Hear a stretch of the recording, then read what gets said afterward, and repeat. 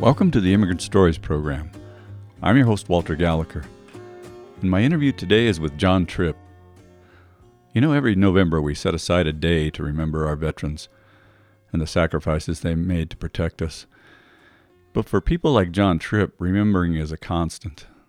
Photos on the wall of his study serve as a memorial to his band of brothers from the 10th Mountain Division and the time they spent together, sleeping in snow caves, training on the mountains near Camp Hale, and nearly freezing in the foxholes of Italy at the base of Mount Belvedere, waiting for the command to charge.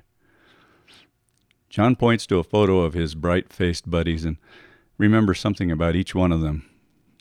At 97, he's one of the precious few left to remember World War II, and those that gave it their all. He starts his story remembering a trip he took with his father when he was 19, and his realization that his life was about to change.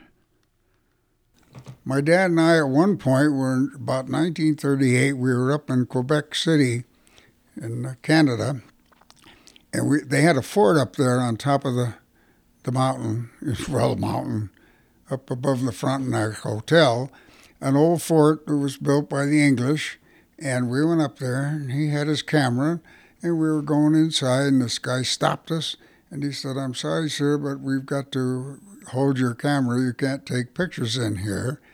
And he asked him why not, and he said, "Well, this was 38 when Adolf Hitler was coming into power, or was in, and the English knew what was going on more than we Americans did by a long shot, because we didn't have any TV, or we had radio, which was pretty new." But but what was it about that experience that made you think? That made me realize that they knew more than we did, and that's when I started paying attention to what was going on in Europe, and decided I might as well. We're going to be in it someday. So I took the physical, and then I took a mental test. Took 3 days in Holyoke, Massachusetts, at an Air Force base up there, of some kind. And then in February, I got the letter that I was accepted as a cadet. Now, the cadet was a special entity at that time. It was a special part of the Air Corps. And when I washed out in October of 1941, I was discharged with an honorable discharge from the Army of the United States at the convenience of the government. Why did you wash out? Well, was in navigation school because I couldn't fly because of my eyes. And I was discharged from the Army because it was a separate entity. I could have stayed in, but I went home. I'd been talking with an old friend who was in the 87th Mountain Infantry in Seattle, Fort Lewis. And so I stayed home a month and then re-enlisted in the 87th Mountain Infantry Regiment and ended up at Camp Hale. What was going on at that time? At that time, the war, by October 42, we were involved because of Pearl Harbor in 41. Right. And so things were definitely... Yeah. And we were one regiment at Camp Hale. Didn't have a division yet. There was no 10th Division. There was a 10th Division, but we weren't in it. And we went to Kiska in 1943. Explain where Kiska is and what. Kiska is out in the end of the Aleutian chain, not quite the end. Attu's about the end. Attu, Shimya, and Kiska is in the eastern hemisphere. But the Aleutian Islands, before you landed, that was a very hot spot, right? Yeah, it was a hot spot. The Japanese had bombed Dutch Harbor and were heading for Alaska and the west coast of the United States. Now, you said that if there had been Japanese there, you wouldn't be here today. Can you explain why? What was describe that island and how it was fortified. It was fortified by all kinds of underground tunnels and one thing, and the place we landed, the beach was about 20 feet wide, solid, big boulders, rocks, and then it went straight up. And it's tundra, and tundra is something that's, you take 2 steps forward and 2 steps backwards because it's so slick, and we expected the Japanese to be there, but they weren't, thank goodness. If you're just joining us, you're listening to the Immigrant Stories program. I'm your host, Walter Gallagher, and my interview today is with John Tripp, a veteran of World War II. John and the men of the 87th Infantry have just landed on Kiska Island, a Japanese stronghold, only to find that it's been abandoned. So did you go in and walk through these caves? And we explored the whole place, and this was after 5 days of not knowing that they had gone. And we realized that the fortifications they had were something else. They had landmines they left there, and in fact, one company, and I think it was A Company in the 87th, the guys went into a cave and rolled a field piece that was sitting there, and it was booby-trapped underneath one of the wheels, and it killed a couple of guys there. And then there was another Navy destroyer in Kiska Harbor hit a mine and blew the boat, killed a whole bunch of Navy guys. So we lost some friendly fire and that. Yeah, bombs. A lot of men, quite a few men. The plan when you hit that island, when you landed, was to climb that face. That's right. You were outfitted and trained to. We were trained to go up. You know, a mountain didn't bother us at all. We were used to mountains. And so you had ropes and. No, we didn't need ropes. It was unroped. You know, it wasn't tactical. So you would have free climbed that. Free climbed. Oh yeah, slipping around with your gear. Oh, and that would have been awful. Yeah, and part of the regiment landed on nice beaches, and they didn't meet any resistance either. But now you served your time as a cadet and came back home. You could have just been done, right? You had served your. Well, I think I probably would have been drafted if I hadn't reenlisted. Okay. But you didn't just reenlist. You went with an infantry division. Why did you go from being a flyboy to an infantry person? I went from $75 a month down to $50 a month in the infantry. Well, what prompted you to do that? Just because I had skied before, and in fact, to get into the regiment, the 87th Ski Troops call it, we had to have 3 letters of recommendation to get in the Army. Unbelievable, but we did. 3 letters of recommendation. Yep. For that, because it was more of an elite corps, right? Yeah, somebody had to know that we were used to being, skiing or rock climbing, or lived a lot of our life in the outdoors. Right. And I had back in Vermont. You were Connecticut. Yeah. Sorry.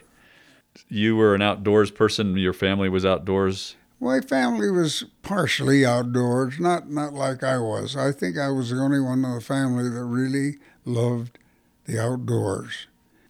What was it that lit you up about that? What was it that excited you about the outdoors, since you didn't have... I just was an outdoors person. And I liked my bike, and I rode all over the country with my bicycle, not all over, Connecticut mostly.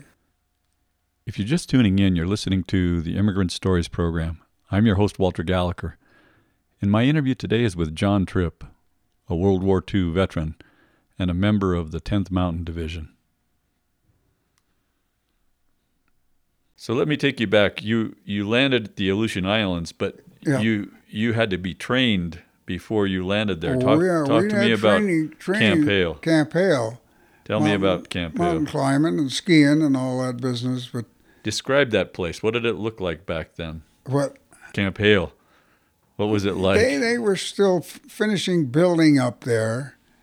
When we came back from Kiska, they had already started the other two regiments, the 85th and 86th, to build this division. And it took 3 regiments. And a total of, we had a light regiment, about 15,000 men, where a full regiment, a big regular one, would be probably 20,000, give or take.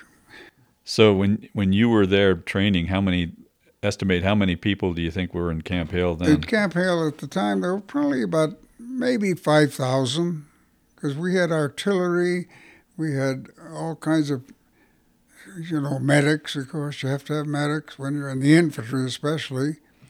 And so what was training like there at Camp Hale? Training at Camp Hale was probably more intensive, a little tougher on everybody than when we were in Italy in combat. Well, it's one of the coldest places. It was cold. Yeah, we have maneuvers where we'd be out for 2 or 3 weeks with no fires, living in maybe a tent or even just a snow cave or something like that. And then in late 44, that's when we went to Camp Swift, Texas for flatland training. And then we went to, what was that like, Camp Swift? Camp Swift, I was married at the time, and Irene and I had an apartment in Austin, right across from the University of Texas. And, it was hot. We'd have 25-mile forced marches and 8-mile we had to do in 2 hours, one of them with full field pack, supposedly. A lot of guys stuffed pillows in their rucksacks and made it look like they had a full pack. But you had your rifle and, of course, ammunition. And I carried a rifle for better part of 3 years. Was there any idea about where they were going to send you? Did you have any clue? We had no idea till we got on the boat. So when did you find time to fall in love and get married? Well, I met Reen on a weekend. 3 or 4 of us went down to Denver, and I met her on a golf course. And as I always tell people, I haven't played since. But and then in 1944, we got married March 18th. And when I had written to my dad, told him what I was going to do, he wrote back, and he says, "Dear John, any damn fool that takes on 2 battles at once, I have no sympathy for whatsoever." Oh. He had a good sense of New England humor. So you met this woman on the golf course. So what was it that sparked? A Wilshire golf course out on Colorado Boulevard. Yeah? And what was it about her that lit you up? I don't know. Well, something turned me on. Yeah. We had no sex, none of that nonsense. Right. But she liked you. Did you know that she liked you? She apparently liked me because she told me after, she said, "John, when I met you first, I went home and told my mom, that's the guy I'm going to live the rest of my life with." Really? She knew? She knew. Did it feel like that for you? Yeah. And she helped me build a house in Denver right after World War II. And then this house we live in here in Carbondale, we've been here almost 50 years. You guys got married, but you were still in the middle of the war. Oh, yeah, that was right. That's where my dad wrote that to me. Exactly. 2 battles at once. I'm sure back then there was this immediacy. I mean, the world was in chaos. Oh, yeah. So having someone in your life helped ground you in a way, right? Yeah, no? I think, you're young and you don't think of a lot of things we do as we get older. Well, did you think that maybe you wouldn't come back? Oh, I never gave that a thought. And when I was in Italy, I was never really afraid. I didn't want to get hurt, but I did. If you're just tuning in, you're listening to the Immigrant Stories program. I'm your host, Walter Gallagher, and my interview today is with John Tripp, a veteran of World War II. John and members of the 10th Mountain Division are headed into battle with the Germans in the Apennine Mountains of Italy. And when did you find out you were going to Italy? We found out after we got on the boat. Oh, so We didn't know where they were going to land us. We landed, we went through the Straits of Gibraltar and looking at Africa and Spain and landed in Naples in the middle of the night and got off and marched through town, got on railroad freight cars. They were short, as they are in Europe, short freight cars, about 40 guys in a car, and headed north. So there were certain parts of Italy that weren't occupied by the enemy, right? At that time, yeah. Yes. They'd had Anzio and they had all those big battles, and So they'd cleared that area. pretty much up to. In fact, we stopped at Rome and we were safe there. We had to get off the train and use the facilities in the railroad station. Of course, it was in a cramped freight car. It's not much fun. Wow, no, I would imagine. But Were you cautioned by your superiors to be careful because it was still not totally safe? Yeah, we weren't totally safe, but in those days, wars were a little more civilized, I guess. When even in Italy, when we get off the front line and go back a half a mile or a mile, you could sit down, have a cigarette and a beer, and not worry. But not today. Yeah. Wars are different. So you were headed out of Rome and into Rome, where? Then we ended up in Florence. We ended up in Pisa, and we had to clean all our weapons because Cosmoline, which is a greasy bunch of crap, you have to put on all your armament to keep them from rusting. And we got those all cleaned up, and then we moved up to a town, Lucca.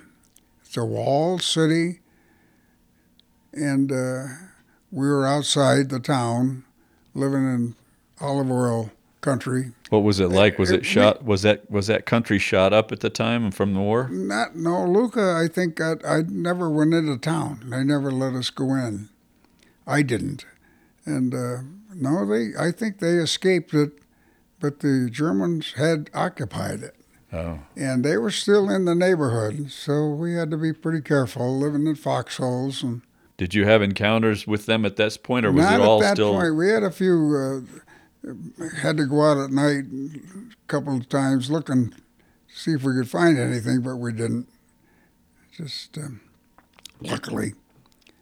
And this was up in the Apennines, and but it was the first of 1945, just about New Year's, when we were up there living. But there was very little snow.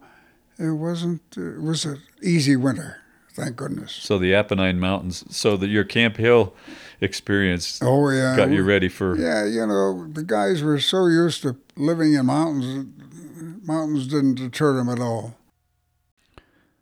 If you're just joining us, you're listening to the Immigrant Stories program. I'm your host, Walter Gallagher, and my interview today is with John Tripp, a World War II veteran and a member of the 10th Mountain Division. He is describing the assault on the Apennine Mountains in Italy, pushing the Germans north. One of the people who was part of that assault and part of the 10th Mountain Division was an internationally known skier named Torger Togel. Anyway, then we moved up further into the Apennines before we hit Mount Belvedere, which was our first main battle. Mount Belvedere the Americans had tried to take it, or the English or somebody tried to take it a couple of times before we went, and we succeeded in doing it. But I think Riva Ridge was right across into the valley, then up Riva Ridge. And once they secured that, we were a little safer because their artillery they had up there was stopped. Belvedere was the front line. So you were starting to see Action. action. Oh yeah, we lost quite a few guys on Belvedere, and we weren't there but a couple of days when they hit us with all kinds of artillery, because it seemed like the Germans were always up above us a little bit. In fact, I had a runner. I had a mortar section, and I had a runner, and he and his brother were in the company, and they were young guys from Tacoma or Seattle. And they got out one nice day, take off their shirts. They no more than got their shirts off to get tanned. Then we got shelled good. I mean, that was a flag for the Germans. So no more sunbathing. So they hit you hard, but you were pushing them north, Always so up the pushing them mountain. backwards, yeah. Well, I got hit on March 3rd. Same day the Torgatogo got killed, and we lost a lot of guys on that push. And I got hit and ended up in the hospital in Livorno. Leghorn, the people in America call it Leghorn. It's Livorno, Italy. It's over near Carrara on the west coast. Explain how that happened. Can you take me through how? We were moving so fast, we bypassed this character, German, that was in a foxhole of some kind, and he had an automatic weapon like a machine gun, and he got a few of our guys. That's the last they know of anything. And me and several others got wounded pretty good. I got hit in both legs, both knees, and man. And you still get around. You recovered. Oh yeah, I recovered. They told me I might not ski again, but I proved them wrong. Like Pete Seibert, they told him he'd never ski again. He was in the '46 Olympics, so who knows? So what was that like for you? I mean, as a young man to see. Well, getting shot, felt like a bunch of bee stings, but I knew I'd been hit. And I said one word, and I'm not going to repeat that right now because you'll blank it out. And took my pills, whatever I was supposed to take, and slid down the side of a mountain on my behind, most of it, because they were still firing at us. And I started walking back, and I got back kind of out of range, a few hundred yards off the front, sat down on a rock and lit up a cigarette and had a chocolate bar. But when I got up, I couldn't walk anymore. My legs, both of them, stiffened up. And a couple of medics tried to help me walk, and that didn't work. So finally they got a litter and hauled me back to the field hospital. Were you shot in your thighs or your calves? No, I got shot. No, I got one in the calf, and that bullet they took out, and I got hit in this knee, and they took the bullet out of my right knee, and the rest of them were flesh wounds. I was lucky. Did you lose dear friends in those battles? Oh, I lost a lot of good guys, and we lost a lot of good friends I'd been with for almost 3 years. Well, a lot of guys, when they come back, carry that with them. There's post-traumatic stress. How did you deal with that? I hear about this post-traumatic stress in today's. Maybe some of our guys had it, but I didn't. I think I tried to erase a lot of it out of my mind. And I was married and had a child. My daughter was born January 8th when I was in a foxhole up in the Apennines somewhere. And she lives in Paonia. So she was born in January, and 2 months later... 1945, and yeah, you got shot. 2 months later, I got nailed. When did you get to see her, finally, your daughter? 8 months later, when I got home, I saw Judy, and it was good to be home. So did they patch you up and send you back into battle, or did you? No, I didn't go back into battle. By the time I got out of the hospital and back to the company, the war had been over maybe for a week. pretty much over, and we were in northern Italy, and then we ended up in a town called Caporetto, which is right on the Italian-Yugoslavia border, right in the Alps. It's a beautiful area. And then from there, we went back down to Florence, and then we ended up in Naples, and that's where they put us on the boat and brought us home. What was homecoming like? We didn't have great parades or great crowds, and nobody, everybody went back home to their families or friends and looked for a job. That was John Tripp. John returned home to his wife, Reen, and together they spent the next 72 years raising a family and running a successful business and sitting on their deck at the base of Sopris. John lost Reen to Alzheimer's disease last year. Thanks for listening, and special thanks to John and men and women like him.